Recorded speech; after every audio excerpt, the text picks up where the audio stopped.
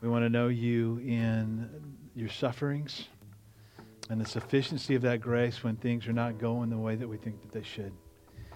And in all these things, Lord, we are inadequate, and we call out to you for your grace. In Jesus' name, amen.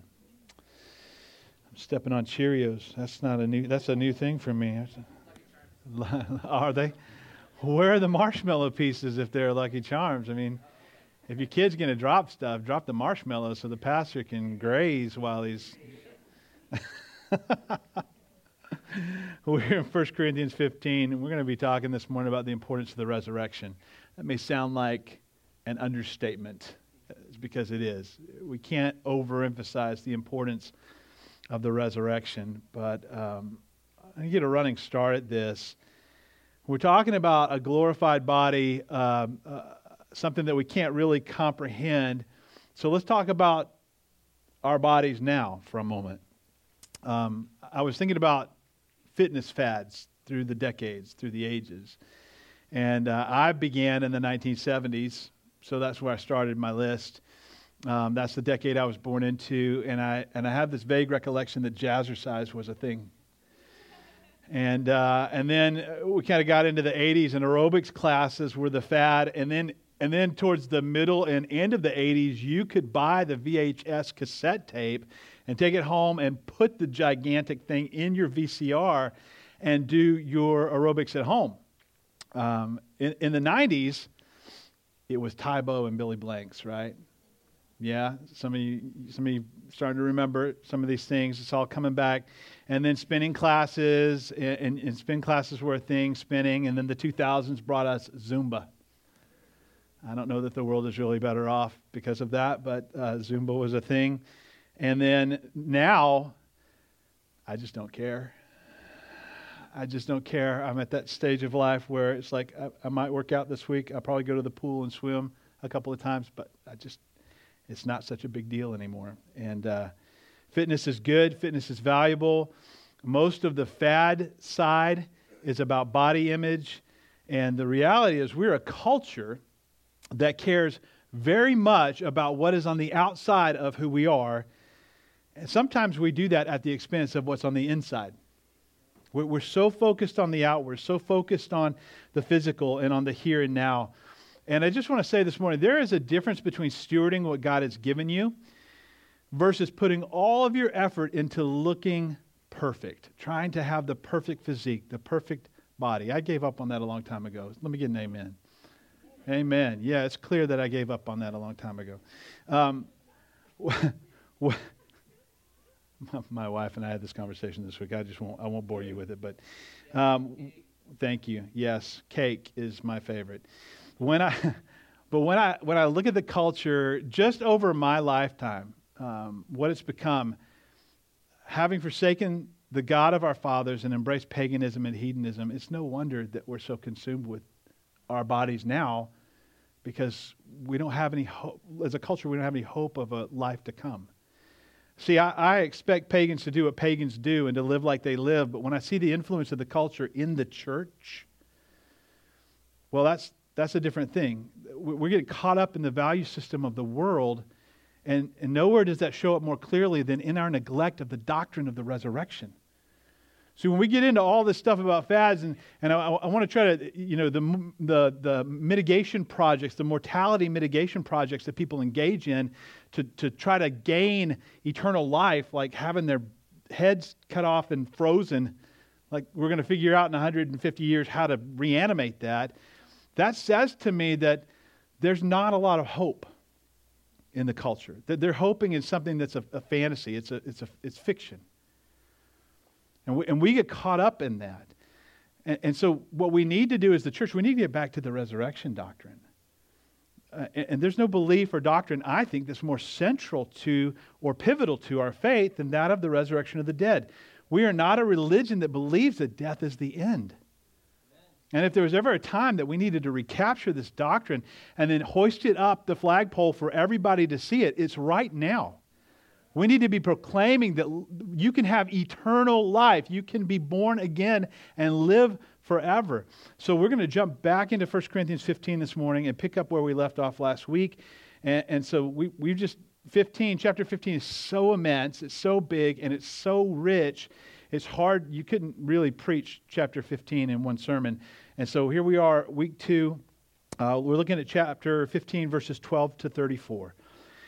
And Paul, I'll just jump right back in. Paul says, now if Christ is proclaimed as raised from the dead, how can some of you say there's no resurrection of the dead? So apparently there were some people at Corinth, at the church in Corinth, who did not believe in a bodily resurrection. And Paul is dismayed, and rightfully so, because of the incalculable importance of a physical resurrection to our Christian faith. It's an incredible waste of your life to embrace a shadowy pseudo-Christianity devoid of the promise of resurrected, glorified bodies. It is a waste of your time. Either we will experience the resurrection or we will not experience the resurrection. And if there's no resurrection from the dead, go be a Buddhist. Verse 13, Paul says, but if there's no resurrection of the dead, not even Christ has been raised.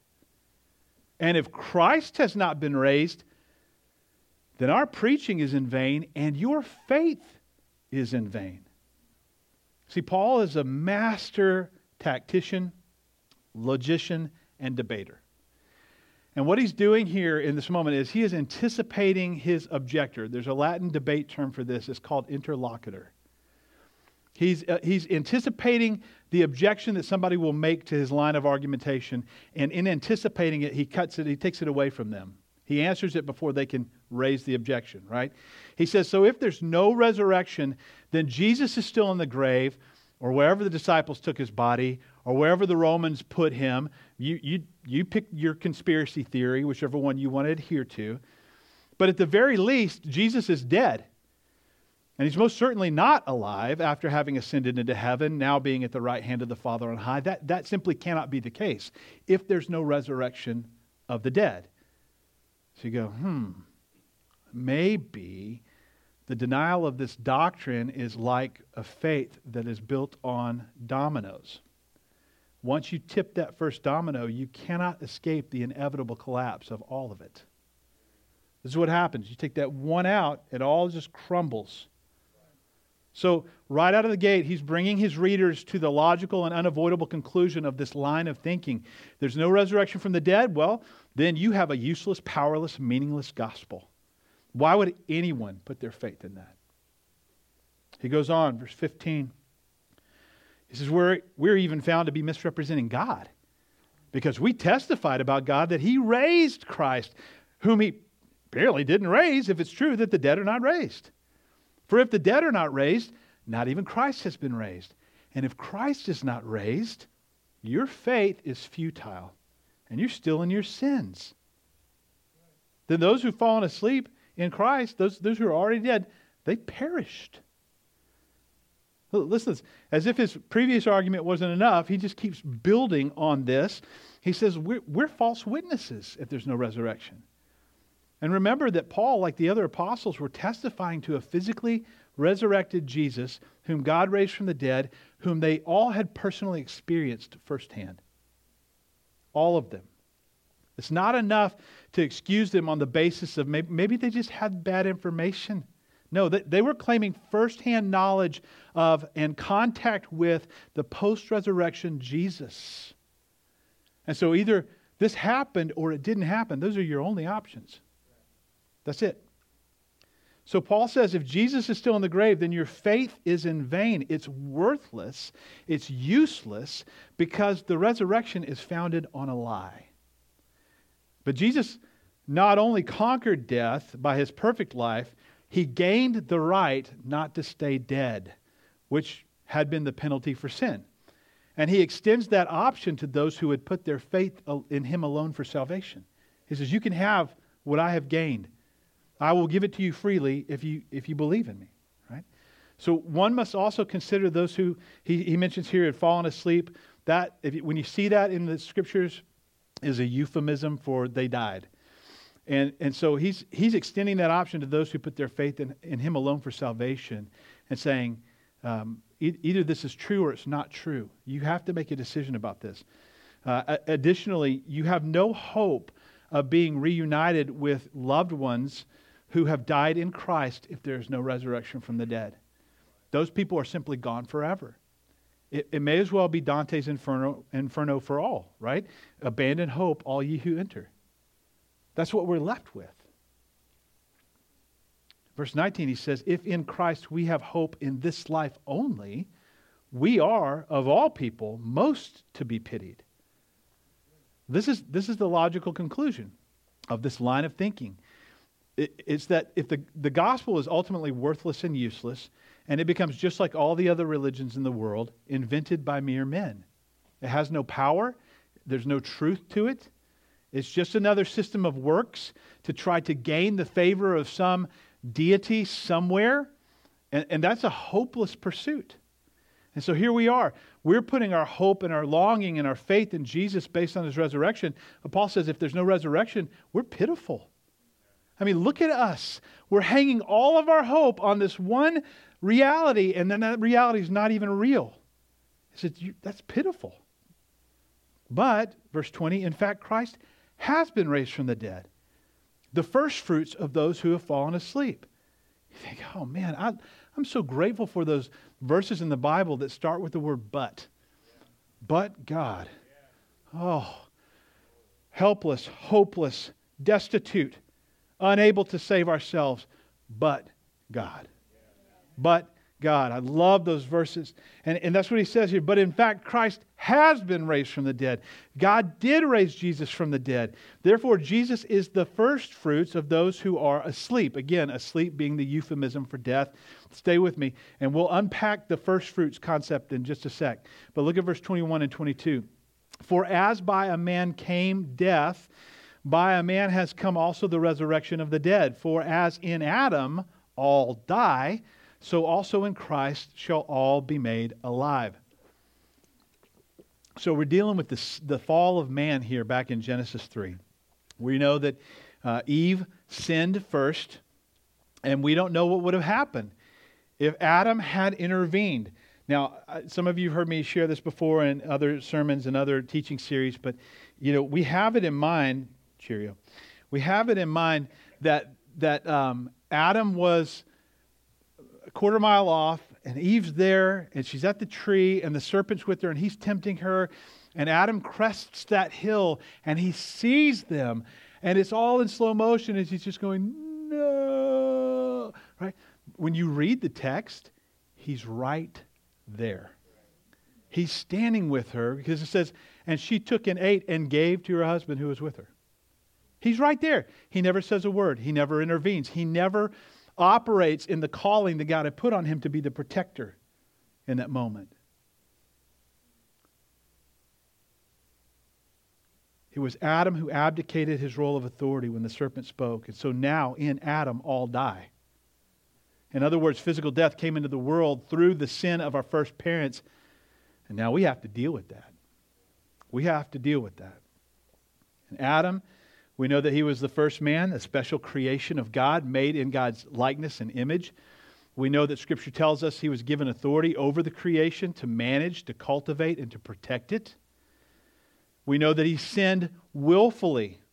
See, Eve was deceived, Scripture says, but Adam sinned willfully. He stood there with full knowledge and knowing exactly what he was doing.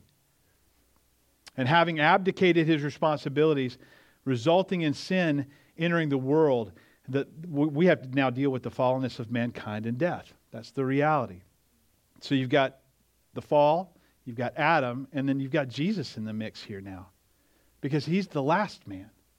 Not the first man. He's the ultimate. When I say the last man, he's not the last man to ever live. He's the finality. He's the apex. He's everything. He's the ultimate of what a man should be. He's the Son of God, being fully man and fully divine. We call that doctrine the hypostatic union. If you've never heard that term before, hypostatic union, you need to do some homework this week. Read some theology. Having given up his rights and willingly having laid aside his divine attributes for a short time while he was on earth, Jesus also sought to manage and cultivate and protect that which he had made. He's the better Adam. And he never sinned. And he never failed in his responsibilities. And though he was sinless and innocent, he went on to take the weight of sin and the weight of humanity's sins onto himself on the cross. And he cleansed us by his blood. And he defeated death. And he opened the door to restoration with God. Hallelujah is right. Verse 23, Paul says, but each in his own order. There's an order to this. Christ, the first fruits. Then at his coming, those who belong to Christ. And then comes the end when he delivers the kingdom to God the Father after destroying every rule and every authority and power. For he must reign until he has put all of his enemies under his feet. Did you know that there's an order to the resurrection? First was Jesus. And Paul uses the term for Jesus that he was the first fruits of the resurrection. And that's important because Jesus is the King of the Jews. Not just the Lord of the church, the head of the body, right? He's the King of the Jews. And so they would celebrate this festival called First Fruits. It's a celebration of faith and thanksgiving to God for the first fruits of the harvest. Before they've seen the fullness of the harvest come about, they take those first fruits and they offer them back to God in faith and say, this is all we've got so far, but we're giving it back to you because we trust that you're going to provide for us and our needs, right? And Pentecost occurs 50 days later after that Sabbath celebration, and it marks the culmination of the Feast of First Fruits. So First Fruits is the initial offering of wheat and barley harvest before the fields are ready and ripe. It's this act of faith. I'm giving to God what I have now, trusting Him to multiply so I'll have what I need later. Jesus is the first fruits. He's that offering. That little that was offered first so that more will come in later, right? In Matthew 27, verse 51, it says, and behold, the curtain of the temple was torn in two from top to bottom, and the earth shook, and the rocks were split, and tombs were opened. Some of you're like, I don't think I've ever read this before. And many bodies of the saints who'd fallen asleep were raised. Old Testament saints walking around Jerusalem, coming out of the tombs after Jesus' resurrection. And these people that had been raised from the dead, the first fruits, they went into the holy city and appeared to many. Did you know that? Did you know that when Jesus raised from the dead, a lot of Old Testament saints appeared in Jerusalem? Wow. That's like a crazy sci-fi movie. Yeah. So Jesus was the first fruits, along with these Old Testament saints who were resurrected at that time as well. And then he says the next resurrection in order is the rapture of the church. And we'll get into that next week because Paul's going to unpack our glorified bodies. Because in that moment, we're going to be changed in an instant. And we'll receive our glorified bodies. It's a tremendous passage. I can't wait. We're talking about all that fitness stuff. I'm not doing any more jazzercise ever. It's going to be awesome. And we'll wrap up chapter 15 with that. But in this resurrection, the rapture of the church, the living and the dead who put their faith in Jesus will be raised and transformed in an instant. And then the third piece of this comes at the ending of the eschaton. That's the Greek word for the ending of the age. At the ending of the millennial reign of Jesus, when those who have died during that period of time are raised and receive final judgment, then all of God's enemies are defeated and subdued forever. So there's an order to the resurrection. And then he says in verse 26, and the last enemy to be destroyed is death. For God has put all things in subjection under His feet. But when it says all things are put in subjection, it's plain that He is accepted who put all things in subjection under Him. And let me explain what that means. Death is the final enemy. So you go back to verses 24 and 25. There will be death during that 1,000-year reign of Christ. That people will still die, even though the world will be returned to an Edenic-like state. It's a utopia with Christ reigning and ruling on the earth, yet we see in the text of Scripture that wicked hearts will resent His rule and seek to overthrow Him. And after all these things, in that 1,000 years, King Jesus will put all things under His rule, and He will Himself willingly subject Himself to the Father. That's what this means. To put all things in subjection under Him. He's the exception. God's the exception. The Father is not subjected to Jesus. Jesus is subjected to the Father, right? And so 28, when all things are subjected to Him, then the Son Himself will also be subjected to Him who put all things in subjection under Him, that God may be all in all. The relationship between the Father, the Son, and the Spirit, it's there. It's there everywhere in Scripture. Sometimes it's under the surface, but it's there. That Jesus is the conqueror, presenting the Father, the King of Kings, with all that He has subjugated under His rule. And this marks the end of Paul's first response to the objection of the resurrection. And so now he goes to another argument. Watch this. Verse 29. Otherwise, what do people mean by being baptized on behalf of the dead? If the dead aren't raised, if there's no resurrection, why are people being baptized on behalf of the dead? That doesn't make any sense. So apparently, what we deduce is that there was some practice that by some, even in the church, apparently, that involved a living friend or family member being baptized via proxy for somebody who's already dead. It's like there were Mormons before there were Mormons. To be explicitly clear, Paul is in no way condoning this practice. And this is where, like, the Mormons go to this and they say, see, it's a real thing. It's like, yeah, but like, he's rebuking them. And this doesn't condone. This doesn't say, that's a good thing, you should do that. It's not in the text. Paul's not condoning the practice. He's acknowledging that it was really happening and that people were doing this. But it serves to build his argument because we know that some were doing this very thing. They're being baptized on behalf of the dead. And the inference from Paul is, why would anybody go to the trouble to do that if your dead granny's just dead and there's no life after death? Right? Why would people do this if there's no life after death? So he goes on, verse 30, building the argument. Why are we in danger every hour? I protest, brothers, by my pride in you, which I have in Christ Jesus our Lord, I die every day. What do I gain if, humanly speaking, I fought with beasts at Ephesus? If the dead are not raised, let us eat and drink, for tomorrow we die. Why are we going to all this trouble to preach the gospel illegally in a Roman Empire that hates our message and hates us? Why are we doing all this if this isn't true? And we see that Paul and his companions and the other apostles and early Christians were all in danger all the time. He asks, if the gospel's not true and there's no resurrection, why would we constantly put ourselves in danger for the sake of proclaiming that which we know to be a lie? Why would we do that? It makes no sense. He mentions in this context that he contended with wild beasts at Ephesus. And I think this is Paul's cheeky way of referencing the episode in the theater at Ephesus where the riot broke out. At the very least, what we know is that Paul was a Roman citizen, and Roman law forbade a Roman citizen from being subjected to the arena. He couldn't be subjected to the arena because he was a Roman citizen. So we talk about these wild beasts, and I think we not meant to take them literally, but figuratively, whatever he's referring to. I think it was the riot in Ephesus personally.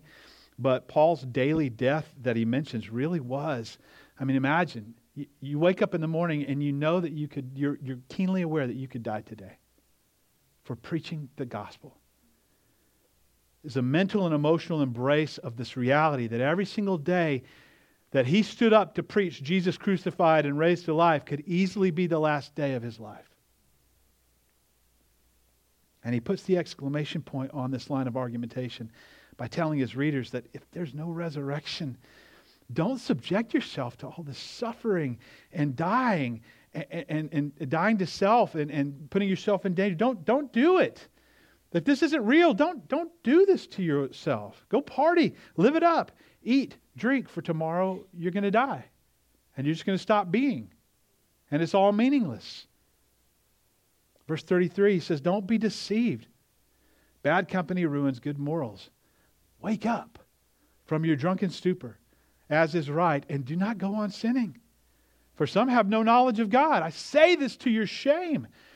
He's saying, can you believe there are still people in your neighborhood who don't know that there's a God, who haven't heard the gospel? I say this to your shame. Paul to the Corinthians, hearkening back to the love feast, where, remember we talked about this, where many were getting drunk after church at the potluck. He's closing the loop on this topic in the light of eternity. He's saying, quit giving your first and your best of yourself to the world. Stop giving your best to the world. As born-again followers of Christ, our first and our best goes to Jesus. He hasn't saved us from our sin to break the power of sin over our lives so that we could be free from the presence of sin forever so that we can go on sinning right now. That's not how this works. That's not the intent and purpose of our God. And then he says that some around them in Corinth they don't even have any knowledge of God. He says this to their shame because they, the church, have been tasked with making the gospel known. You remember that commission thing Jesus gave us in Matthew 28? They have been tasked with the Great Commission, making God and His gospel known. Listen to me, don't be so consumed with church stuff that you aren't engaging in the church's mission. This whole thing exists to make Jesus known to the lost. If we're not doing that, it's like, well, it's a nice club. The guy that gets up to speak every week's a little weird, but it's a nice club. That's all it is. So let's put a pin in this right here at this spot, and we'll finish chapter 15 next Sunday, if there is a next Sunday. Does Pastor Mike know that I don't know? Did he get a word from the Lord about the rapture? Is he going to die? No, I'm just saying what the Bible says. You don't know that you have tomorrow. You lay your head down tonight on your pillow and not pick it up again in the morning. You don't know. You're not guaranteed tomorrow. I'm not guaranteed tomorrow. So let me just wrap us up this morning with a couple of scriptures here out of Matthew.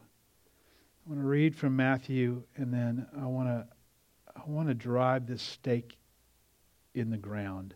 I almost said in your heart, so that's the wrong picture. I don't want to drive a stake through your heart. I want to drive it in the ground. Okay, I think I got it straight now. Matthew 6. Listen to what Jesus said in verse 19.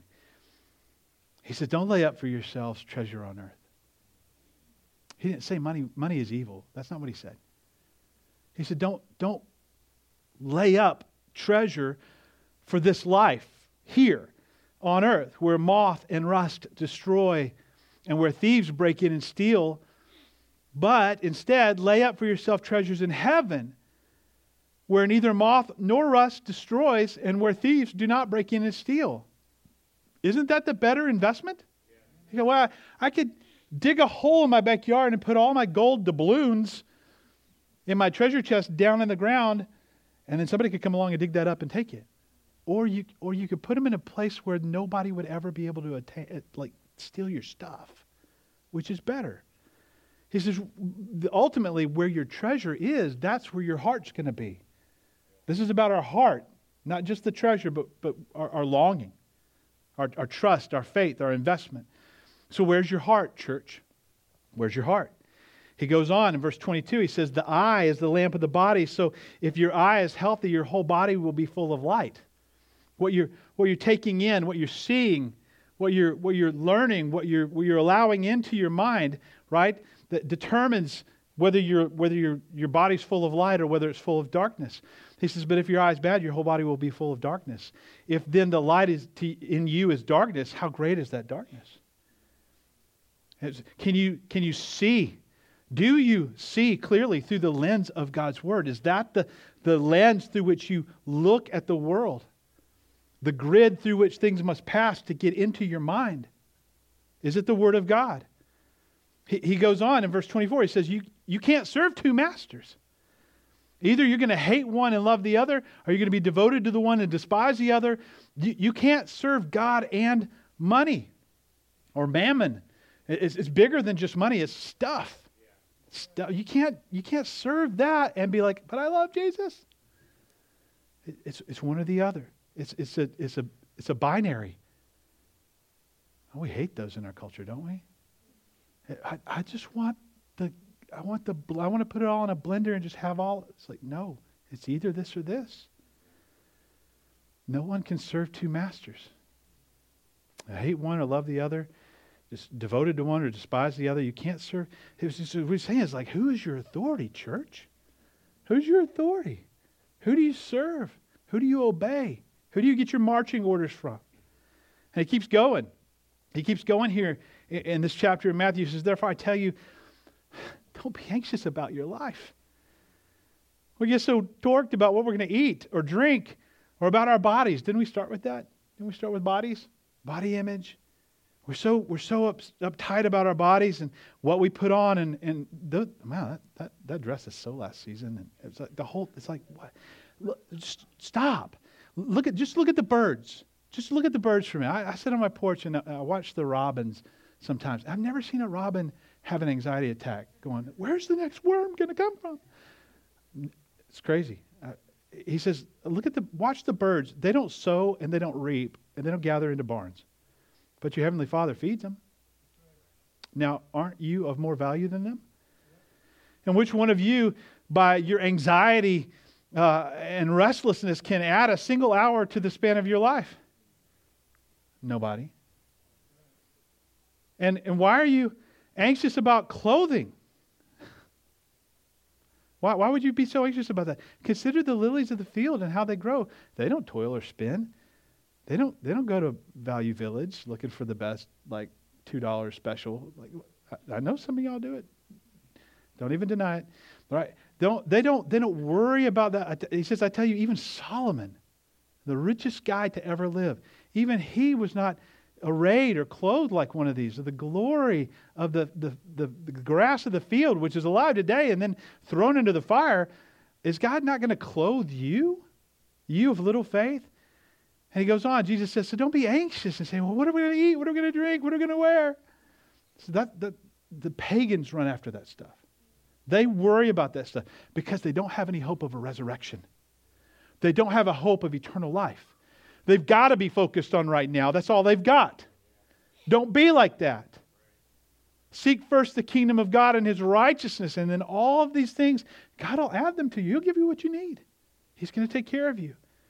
The question here in the text is, are you engaging this world for what you can gain, temporal things, temporary things, or for what you can give, the life-giving gospel? Are we engaging with our neighbors? Are we engaging with our community for what we can get or what we can give? That's the question we need to ask ourselves. Because Jesus wraps this up. He says, so don't be anxious about tomorrow. Tomorrow has enough anxiety for itself. Trust me, when you get there, you'll see it, right? But sufficient for today is today. Just deal with today.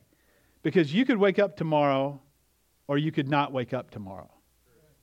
You could get into a car accident this afternoon.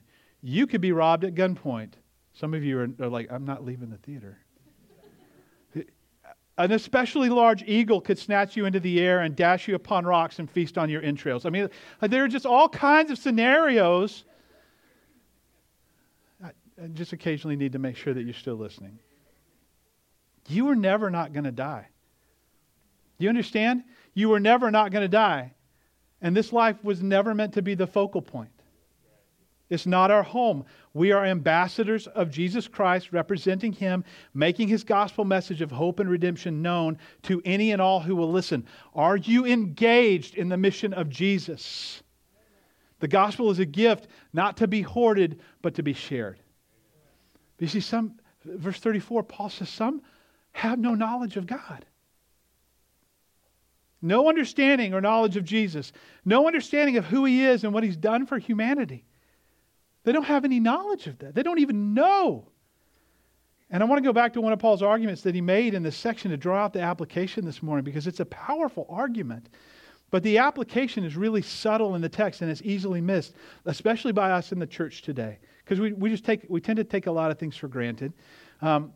But remember that Paul's daily death, he talked about, really was a mental and emotional embrace of this reality that every single day he stood up to share the gospel in any capacity could have easily been the last day of his life because of the stance of the Roman Empire, right? And so he's been relentless in telling us that if there's no resurrection, don't subject yourself to all this suffering and dying to self stuff. Just go party and live it up. Eat, drink. Tomorrow we all die, right? But the inverse is true as well.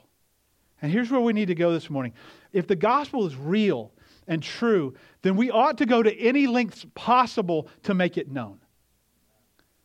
We got to get uncomfortable as the people of God, even if it costs us everything, even if it costs us our lives. Some have no knowledge of Jesus. Can you believe that? In the United States today, there are people who don't have any knowledge of Jesus.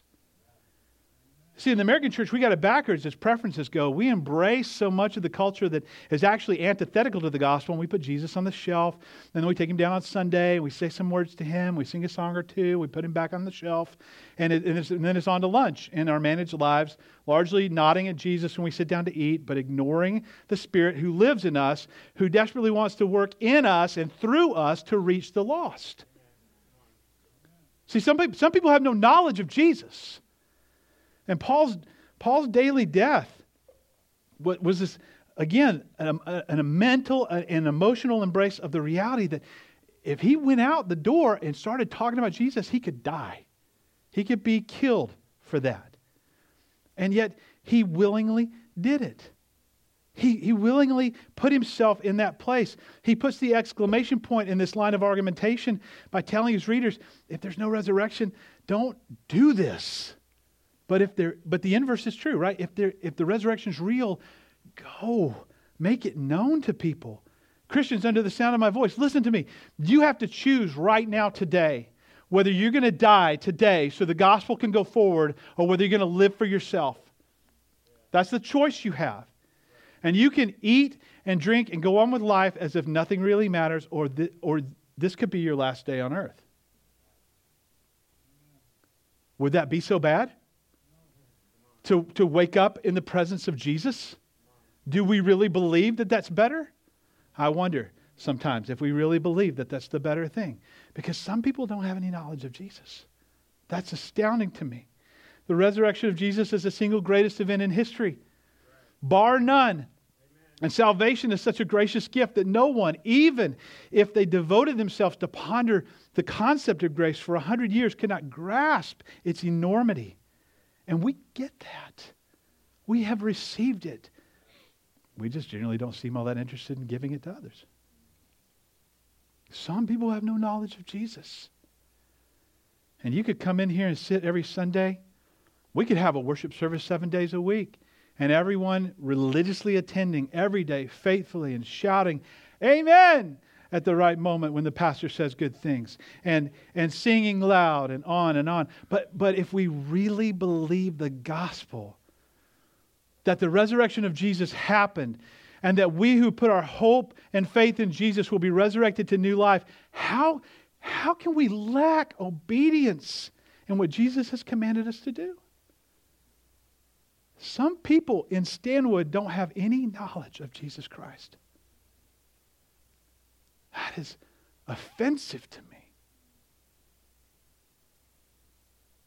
Let me give you 1 Peter here. I got 3 scripture references here and I'm done. I promise I'm going to shut up and sit down. 1 Peter 1:3.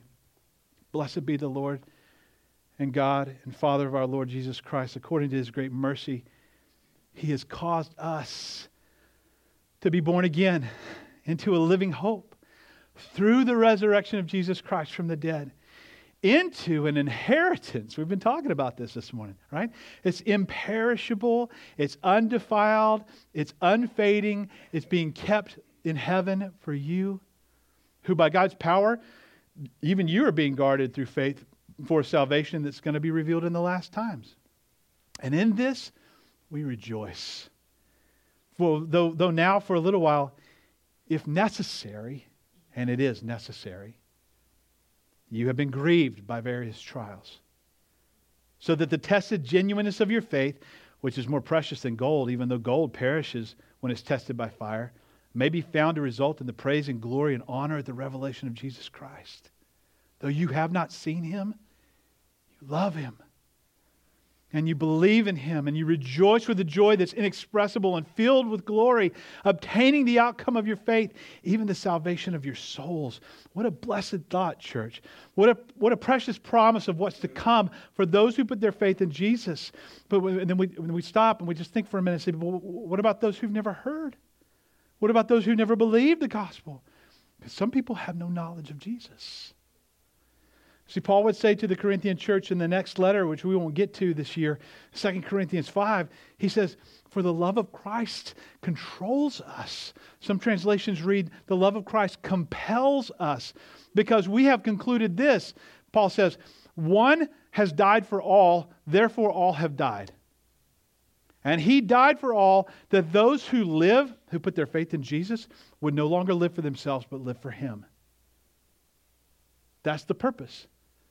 And we wouldn't live for ourselves anymore as Christians. We would live for Jesus. We would live for the propagation of the gospel. You're like, whoa, the love of God controls and compels us?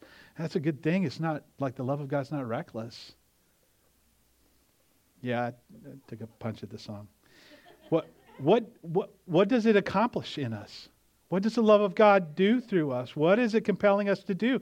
That we who now live in Christ Jesus might no longer live for ourselves, but live for him in obedience to him and engaged on the mission.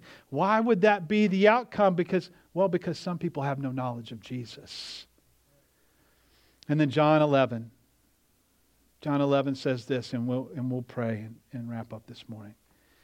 John 11, 21 to 27, Martha said to Jesus, and you remember Lazarus, their brother, died. You remember this episode in John 11. Martha said to Jesus, Lord, if you had just been here, my brother would not have died.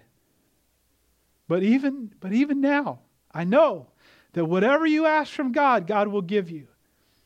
And Jesus said to her, your brother will rise again. And Martha said, I know that he's going to rise again at the resurrection of the last day. And Jesus said, Martha, I am the resurrection. I am the life. Whoever believes in me, though he die physically, yet shall he live. And everyone who believes in me shall never die. Do you believe that? He puts it to her. Do you really believe this? And she said, yes, Lord, I believe that you are the Christ, the Son of God, who is coming into the world. Well, my question to you this morning is, church, do you believe that? Do you believe it?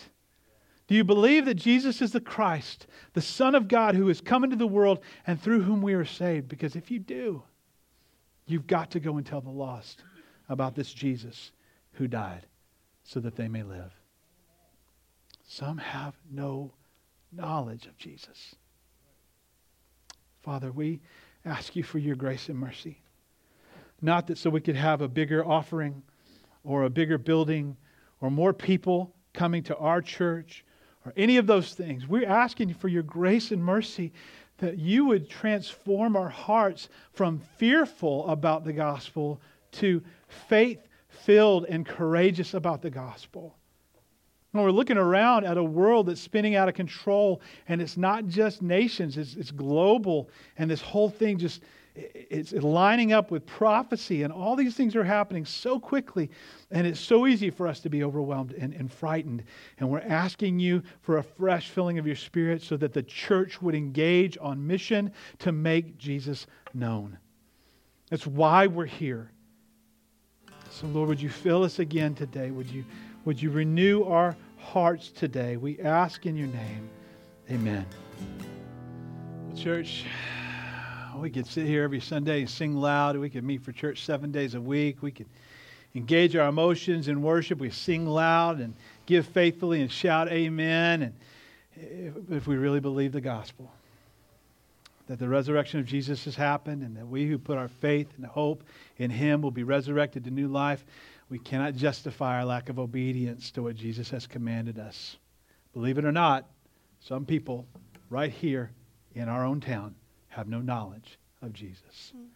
So go in the confidence and power of the Spirit who lives in you and pray for opportunities to make Jesus known to any and everyone who will listen. That is our high calling in Christ Jesus. Emmaus Road Church, you are sent.